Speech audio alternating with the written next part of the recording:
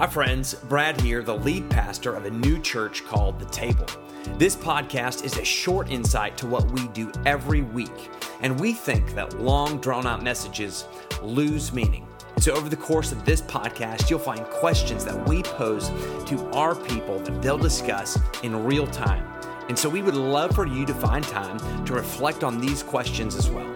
I hope you enjoyed the podcast, and check us out at thetablejoliet.org. Oh my goodness, yeah, doesn't that look amazing? Well, good morning, my name is Brad. Welcome to The Table. We're so glad that you have joined us this morning. If you weren't here last week, you missed a great week. We started a new series called The Table, and we were talking about how important setting the table is. And so last week, we set the table with junk food. And why would this week be any different, right? Why would this week be any different this morning? So this morning as we begin, you're wondering what's with the cake, what's with the balloons, why is there a party this morning? And we are celebrating. Number one, there's a few things I want to celebrate. So can you just save your applause for the end? Can we do that? Yeah? All right. First thing we're celebrating is that we have made it 1 month as a church called The Table. Isn't that fantastic? 1 whole month, yes. We are excited about that. And last week, we had this wonderful discussion about why we chose the name The Table, what our mission statement was, and I'll talk about that in just a second. But last week, we had 3 people who decided to move forward in their faith. Yeah, we'll clap for them in just a second. I want a loud, boisterous scream. Because last week, we had a young gentleman recommit his life to Jesus, which is fantastic. We had a young lady say, I want to move forward in my faith, and I'll do one-to-one mentoring with you. And then somebody gave us a card last week and said, young lady said, I would love to be baptized. I want to let the community know where I stand with Jesus, and so I want to be baptized. So on the count of 3, can we celebrate those folks? 1, 2, give them 3, go. Yes.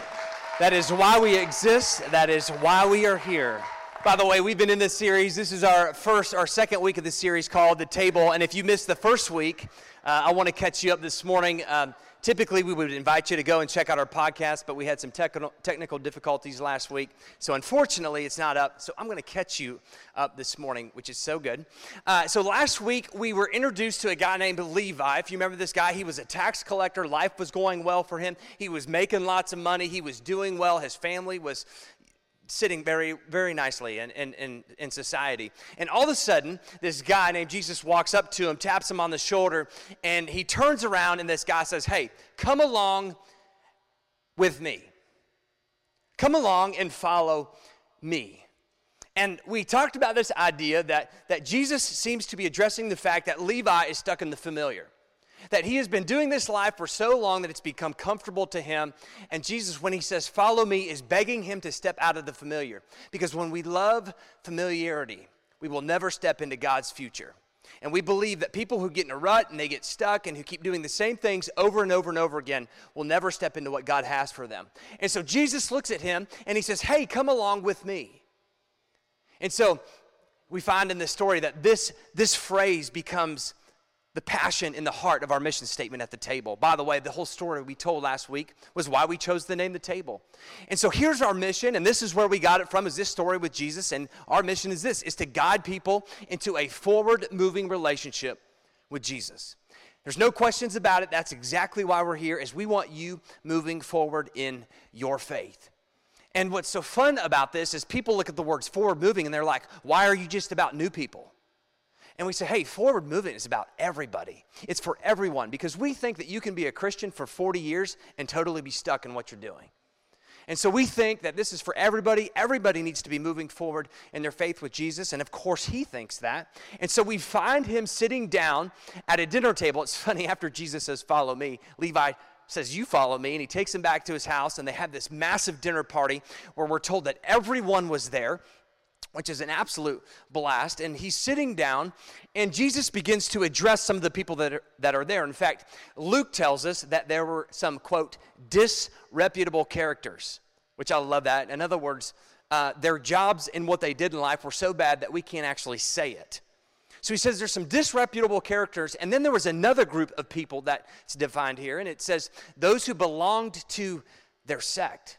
In other words, the people that belonged with the disreputable characters. And we quickly find that it's the religious people that belong with the disreputable characters.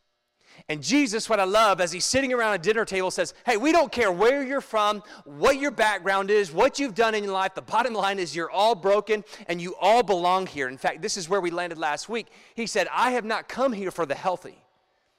He said, I've come here to help the sick get healthy. And so I love this picture of people who were righteous and people who think they were right, along with people who know that their life was so messed up, are all in the same boat as Jesus talks to them. And so this is where we ended last week. We said, hey, the table is a place for you to get healthy. That's why we serve you junk food. But that's what we want for you. When you come here, we just want you to be healthy. And so this morning, as we begin, one of the things we love to do, if you're new here, hey, totally cool. We'll have a guide that will walk you through it. But we would love for you to either talk, take notes, or text somebody the question that we're about to pose to you.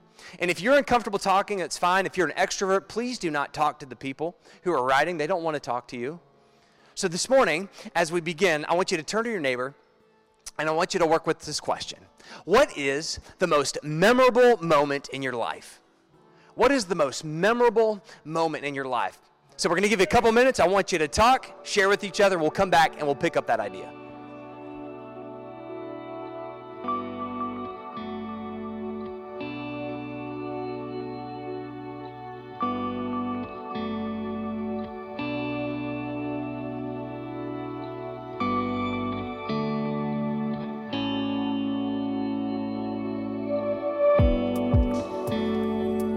So I'm thinking about your discussion as you sit around the table and you talk about your most memorable moments. And I've been thinking about my most memorable moment, other than having kids and being married to my wonderful wife, Janelle.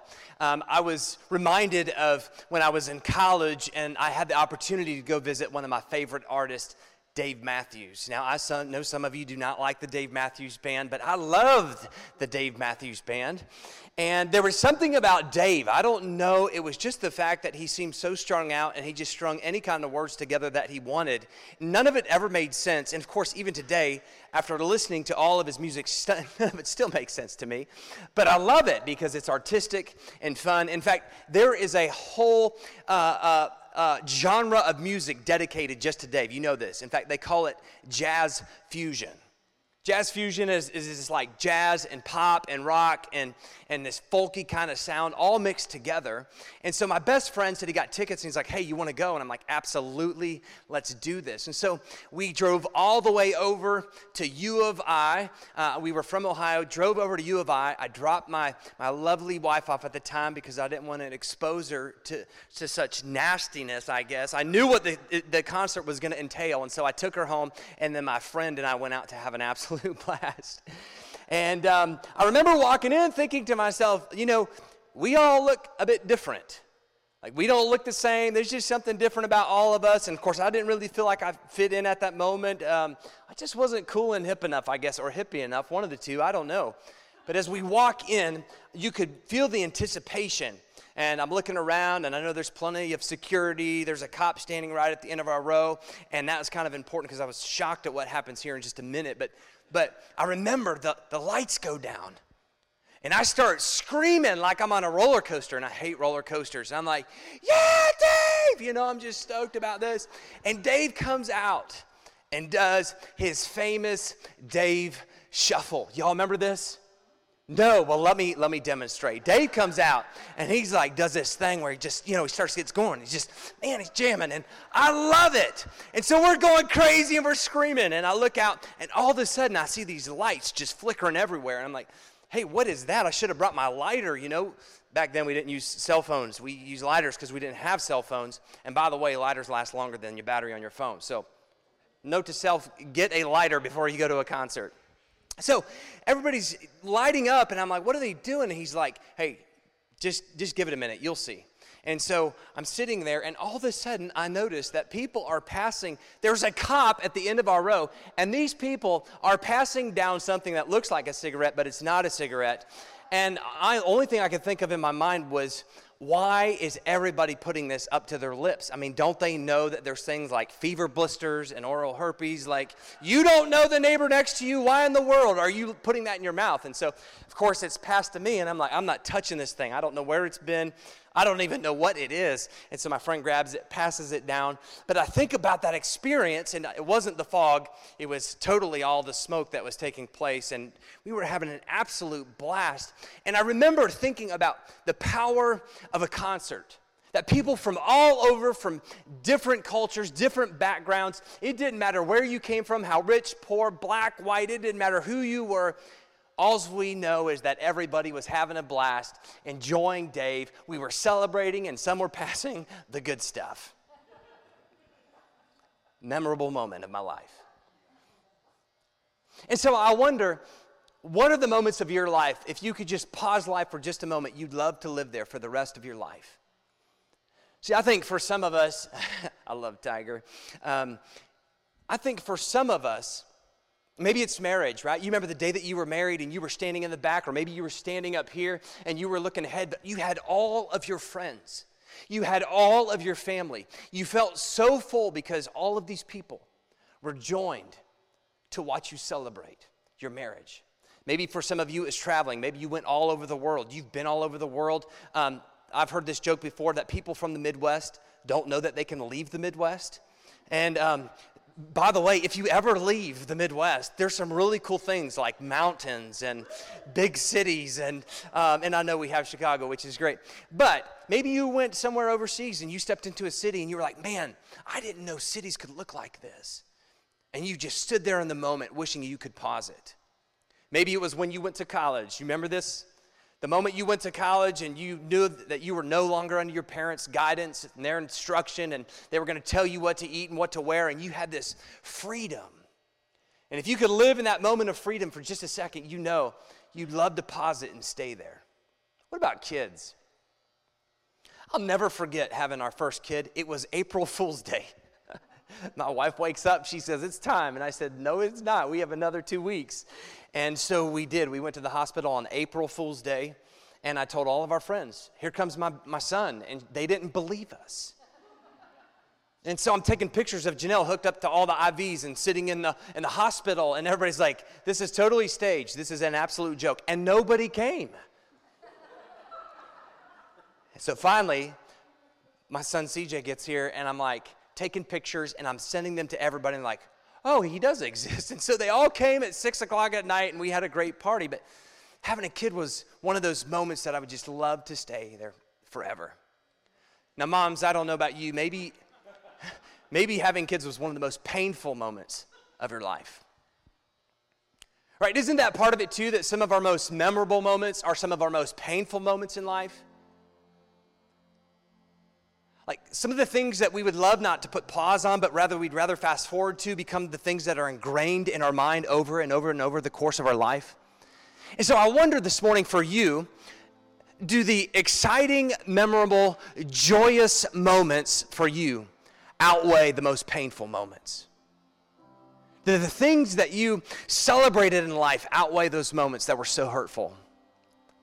And I really want to tie it to this idea of when I say the word church. That I wonder, for many of us, if church has been this exciting, exuberant, joyful, like, I can't wait to get there kind of moment, or if it's more like this, where it's this mundane, boring, like, I want to fall asleep. I don't even know why I came today. And maybe you've been in church long enough to know that people come to church. And people are human. And people hurt each other. And so maybe you say, man, church has been a painful place for me. So, as we begin to look at this beautiful story that's about to take place and why we chose the vision for our table, I want you to begin to think about this question. What kind of church do you envision for you? What kind of church do you envision going to? And the question we're going to wrestle with is this: what kind of church do we envision for the table? And so before we do, I want you to share your experience. So turn to your neighbor and talk. You can take notes and journal, or you can text somebody this question, wake them up and say, man, this is a great question. What has been your worst church experience? Or if you've never had one, share your best experience. But take a couple minutes, talk about it, and then we're going to talk about what kind of church we want to be.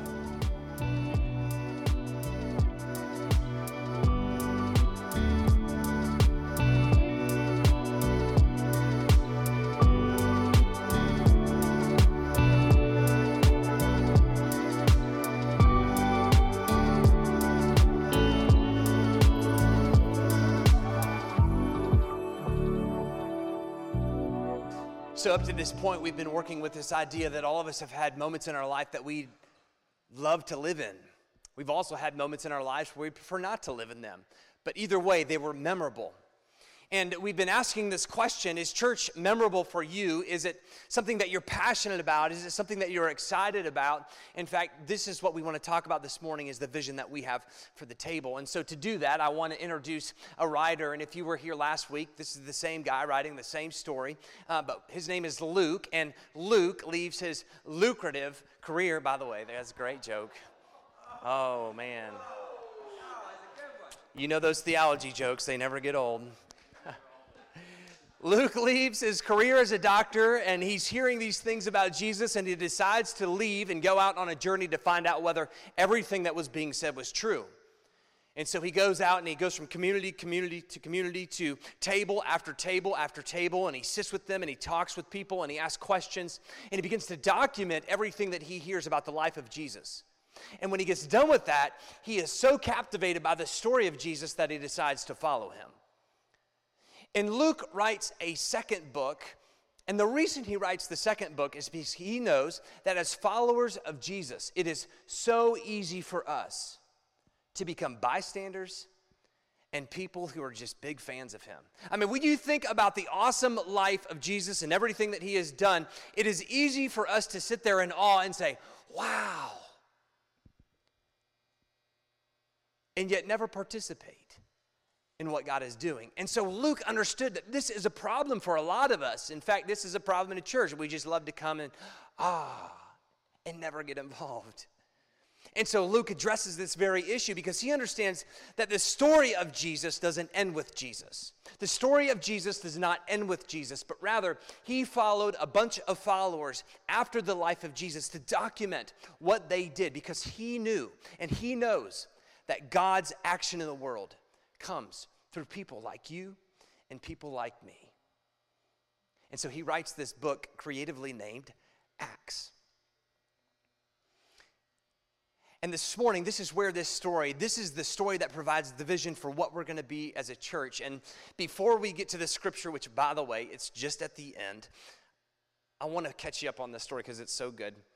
Jesus resurrects from the dead. He dies on the cross. He resurrects from the dead. We know that he gathered with a lot of his followers for about 40 days, and they would sit around tables like this, and that was where he would give their marching orders. And one of the things that he says to him right away, which I find so funny, he says, on no account will you leave Jerusalem. Now, the disciples are confused because up to this point, Jesus has been saying, my love is for everybody. My salvation is for the world. I've come to save all of humanity. That's why I'm here. And they're like, why in the world would we just stay in one spot?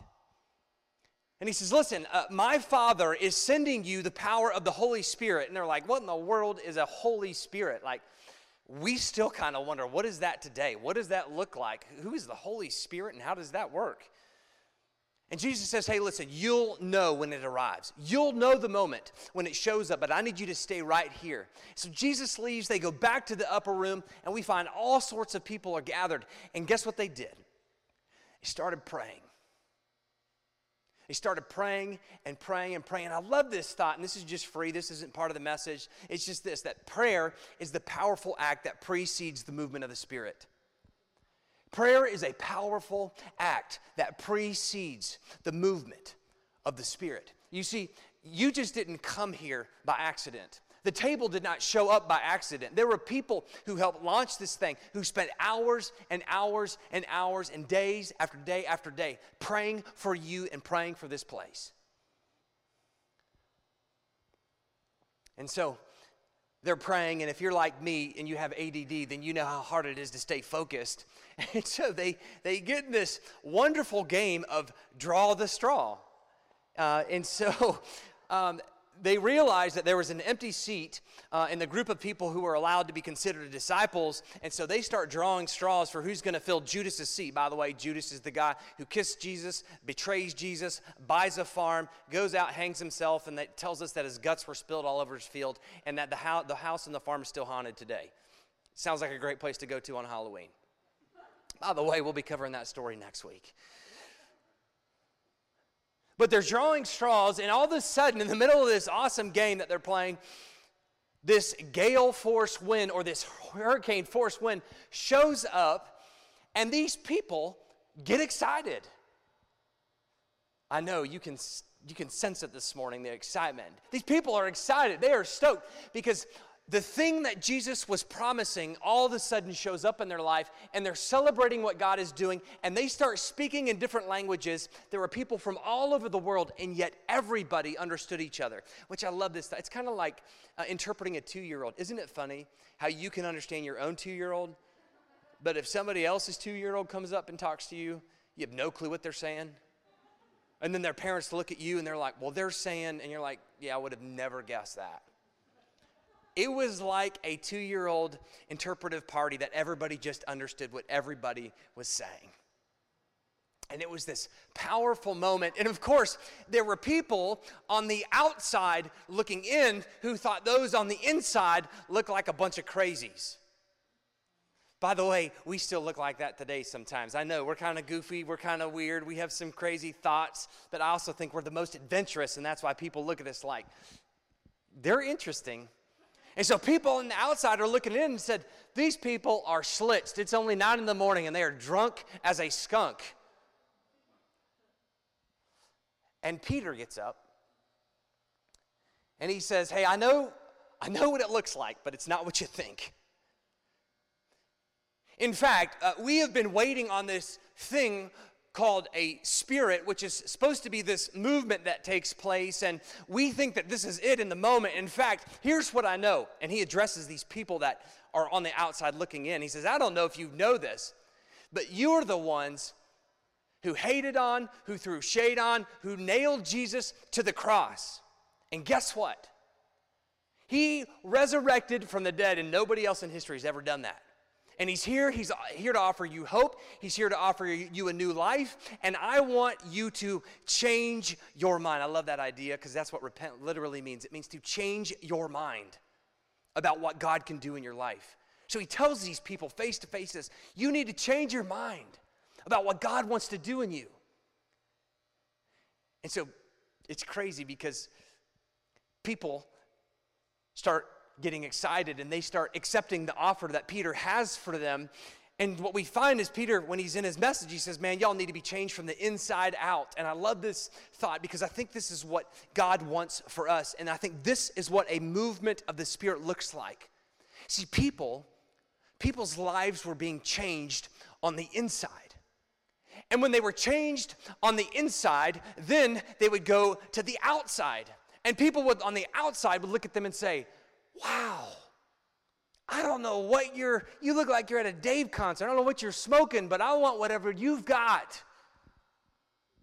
Whatever is exciting in your life, I want that. So these people begin to share about Jesus in their life. They say, you need to come and check this out. And then they come in, right? They bring those on the outside in, and those on the outside come in, and all of a sudden their lives get changed. And then they go out, and people look at their lives and they say, what do you have? Because I want it.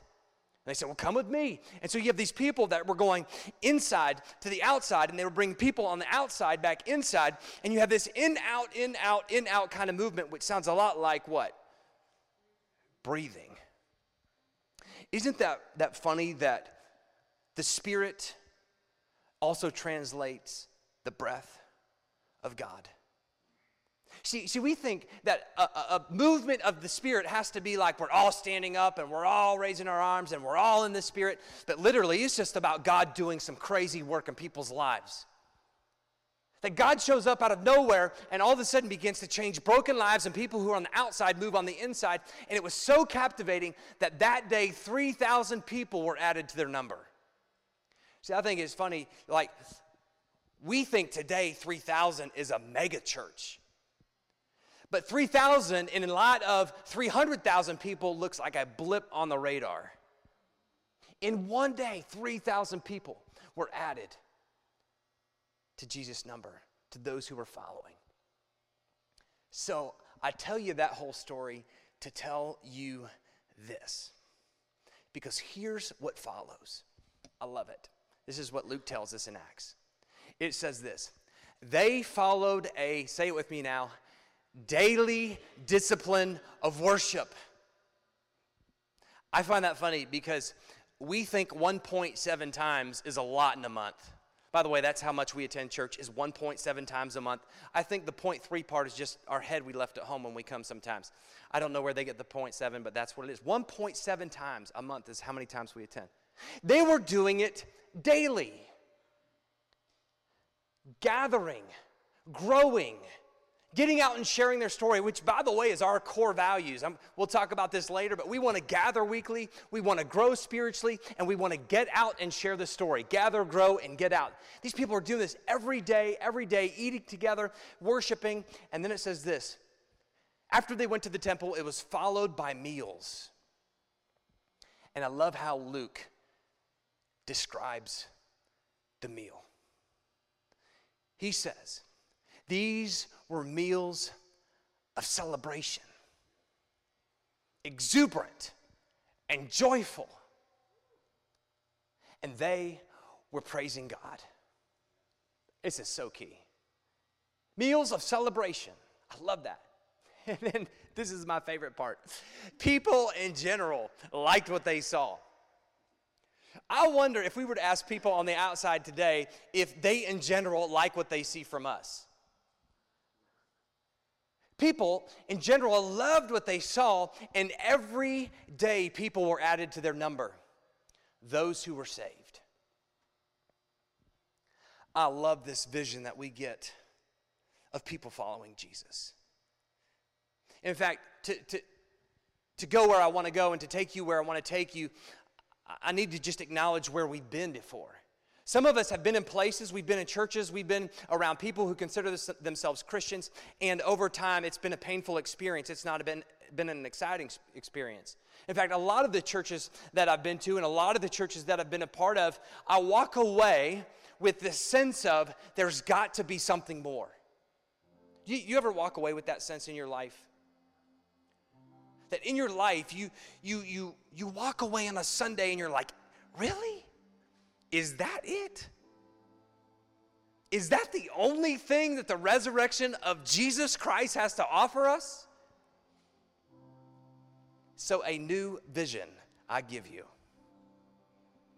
At the table, we envision this being a joyful, exuberant Jesus party where everyone belongs. That's what we want. That's why we have balloons and cake, is to remind you that this is why we exist. That when people start to give their lives to Jesus and they move forward in their faith, there's a celebration that takes place. There's an excitement. I mean, if you're not excited about God changing people's lives, you need to get excited. I mean, when you walked in here this morning, it says the party. That was on purpose. That wasn't an accident. And you may or may not like it. Oh, well, it's there. That's what this is. It's a party. Because when we come in here, we're going to worship. We're going to celebrate what God is doing in the lives of people. And what I love is that everyone belongs. You see, I think it should look like a Dave Matthews concert in here. I don't care where you've been, what your background is, what your ethnicity is. I think the kingdom of God involves everybody. I kind of get tired of people saying, you know, your church that you grow will look like you. I don't want it to look like me because y'all look like a bunch of hillbillies. Man, I think when I think about what Jesus was doing and what was happening in Acts, it was a beautiful picture of people from all over the world gathered together. black, white, Hispanic, it didn't matter. Poor, rich, single moms, single dads, married people. It didn't matter where you came from, what you were doing in life. Jesus was the focal point for that. And people are celebrating. I want it to look like a concert where we all pass the good stuff down. Communion, come on, get real. I don't know where your minds are today. So that's what we envision. So here's what I want you to do. I want to celebrate. I want you to celebrate. First of all, if you don't have something to celebrate today, let me just say today's the day. Like, I truly believe life could be different for you. If you keep saying, there's got to be something more for me in life, I'm just letting you know right now that you can make Jesus the leader of your life in this moment. All you have to say is, Jesus, I want you to lead my life. I let you lead all of me. I mean, you could pray that prayer right now, just looking at me. You don't have to close your eyes. You can say in this moment, Jesus, today, I want whatever they have. I want this exciting, joyful, exuberant life that you promised me. So today you just say, I make you the leader of my life. For those of you who have been in church your entire life and you have lost the passion, we prayed for you this morning. Because we want you to recapture the vigor and the joy of what God has to offer for you still. I want you to celebrate. See, I remember the moment that I met Jesus. It was about 9 years ago. I went to this church, and the pastor was my mentor, and I remember I was just getting out of the army, and so I was a jerk, and I was arrogant, and I thought I knew everything there was to know about the world and people and politics, and nobody could tell me differently. And I remember sitting there, and I began to read this psalm that was all about being broken and needing God's mercy. And I don't know what it was on that Ash Wednesday. All I know is that I started crying my face off. And I'll never forget, my pastor, after everybody left, came up to me and he said, God is breaking you to do something great. God is breaking you for ministry. And that's how I got here. And my life has never been the same. And I promise you, wherever you are, no matter how broken you are, no matter how hurt you are, no matter how broken your family is, it does not matter. God meets you in this moment, and he says, take it. I'm offering it to you. So I want you to go back, and I want you to remember where God has changed your life. And today we're going to celebrate that. And you're saying, how are we going to do that? Well, we just want to be creative this morning. And so I just didn't feel like juice and bread would get it done. So this morning, if my folks would come up and unveil the goodness, I know some of you are going to call me and you're going to tell me, Brad, this is so sacrilegious. You're going to email me, you're going to text me, and I'm just going to delete it. But I think if Jesus were here, this is what he would do. So this morning, as you come forward, here's what we're going to do. There is cake and punch up here this morning. And this is how we're going to enjoy the grace that God has given us. We'll all come up, you grab the plate, you take the cup, you go sit down, and then I'm going to instruct you on what to do. And when we're done eating, there's like these poppers and there's some of these other things that you can just celebrate. But man, may this cake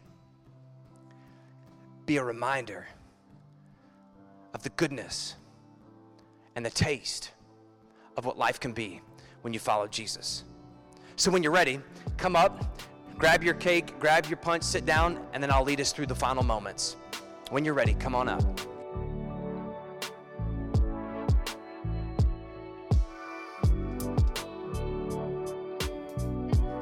Lord, we thank you for the power and the joy of what you're doing in our lives. Lord, I pray that we would become a community that would celebrate how you are changing lives. I pray that you would use us. May we not get stuck on the inside, but may we leave here excited about what you've done for us. In a way that when we meet people on the street, they would look at us and say, man, I want whatever you have. May we be a people that looks like a movement of you, a movement of the Spirit, where we are changed inside, and then we go out, and we bring those on the outside in, because you are for everyone. I pray that we would become a community that reflects the goodness of you, that looks like the kingdom. And so today, as we leave, may we continue to celebrate what you've done. And it's in the powerful name of Jesus Christ.